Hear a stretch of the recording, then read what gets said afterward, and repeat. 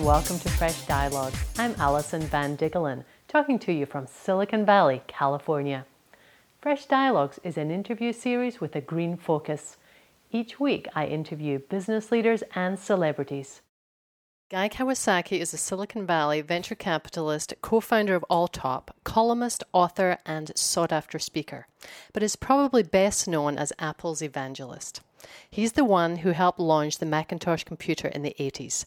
Guy, thank you for joining me today on Fresh Dialogues. It's a long time ago, the 80s. Yes, indeed. Years.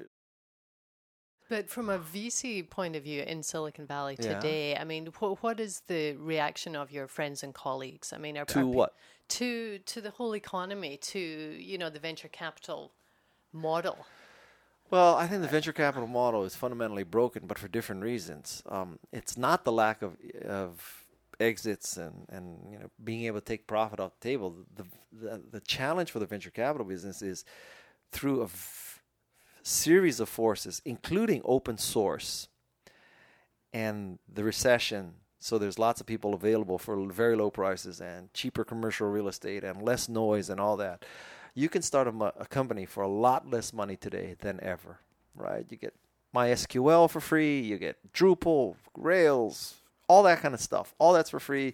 All your friend is unemployed, so they can be programming at night. You know, life is good in that sense. So now you really don't need $2 million to build a prototype.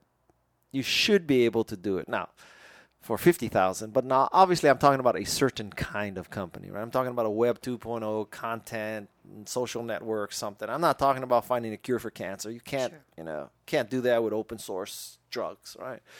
Although somebody will think of that. But generally speaking, it's much cheaper to start a company. So now, it means that fewer and fewer people need to raise $2 million. Arguably, they will raise $100,000 from their friends and family and not even need venture capital. And so if you're a $500 million fund, you cannot invest that fund $100,000 at a time.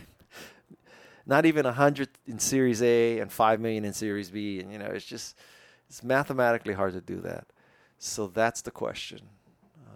So is Garage still investing? Yes. Actively investing? Yes. But we were never a $500 million. Don't get me wrong. Sure, I understand. Don't get me wrong. Oh, yeah. I know you're a seed and early stage. No. I know.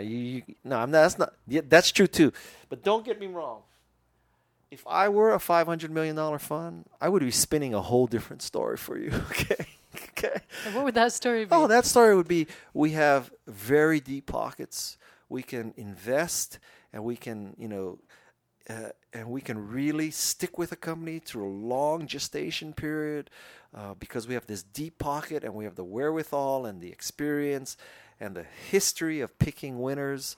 So with our $500 million funds, we can invest $1 million. Why should an entrepreneur who can scrape together something with $100,000? We are such good judges of character, and we're so omniscient and omnipotent that rather than having those two people suffer with $100,000, we're going to adequately fund them for $2 million, accelerating their growth, accelerating their success, accelerating our liquidity event. You've got the pitch down, Guy.